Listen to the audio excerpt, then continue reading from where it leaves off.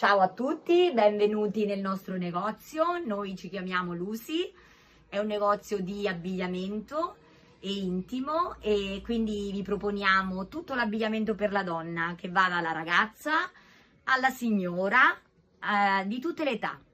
E poi abbiamo parecchie cosine per l'intimo, il vostro intimo, la vostra biancheria per la casa, e quindi tutto l'intimo uomo, donna e bambino.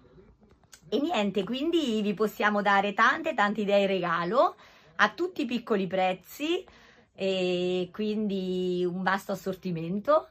E niente, vi saluto tutti e tantissimi auguri di buon Natale da parte mia, Simona, e mia sorella Serena, che è scomparsa, la vedremo prossimamente, non c'è, e quindi niente, un salutone grande e tanti auguri a tutti di buon Natale.